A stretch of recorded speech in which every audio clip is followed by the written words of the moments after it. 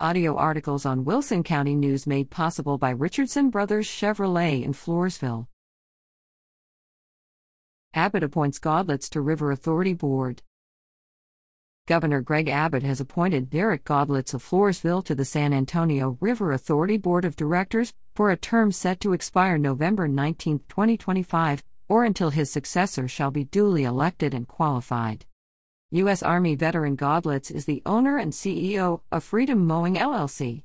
He is a member of the Military Officers Association of America, Floresville Lions Club, Floresville Chamber of Commerce, and the Wilson County Friends of the Library.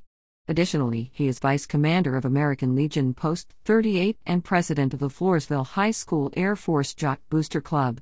He retired from the U.S. Army in 2014 after more than 20 years of service. Godlitz received a Bachelor of Science in Civil Engineering from Texas A&M University.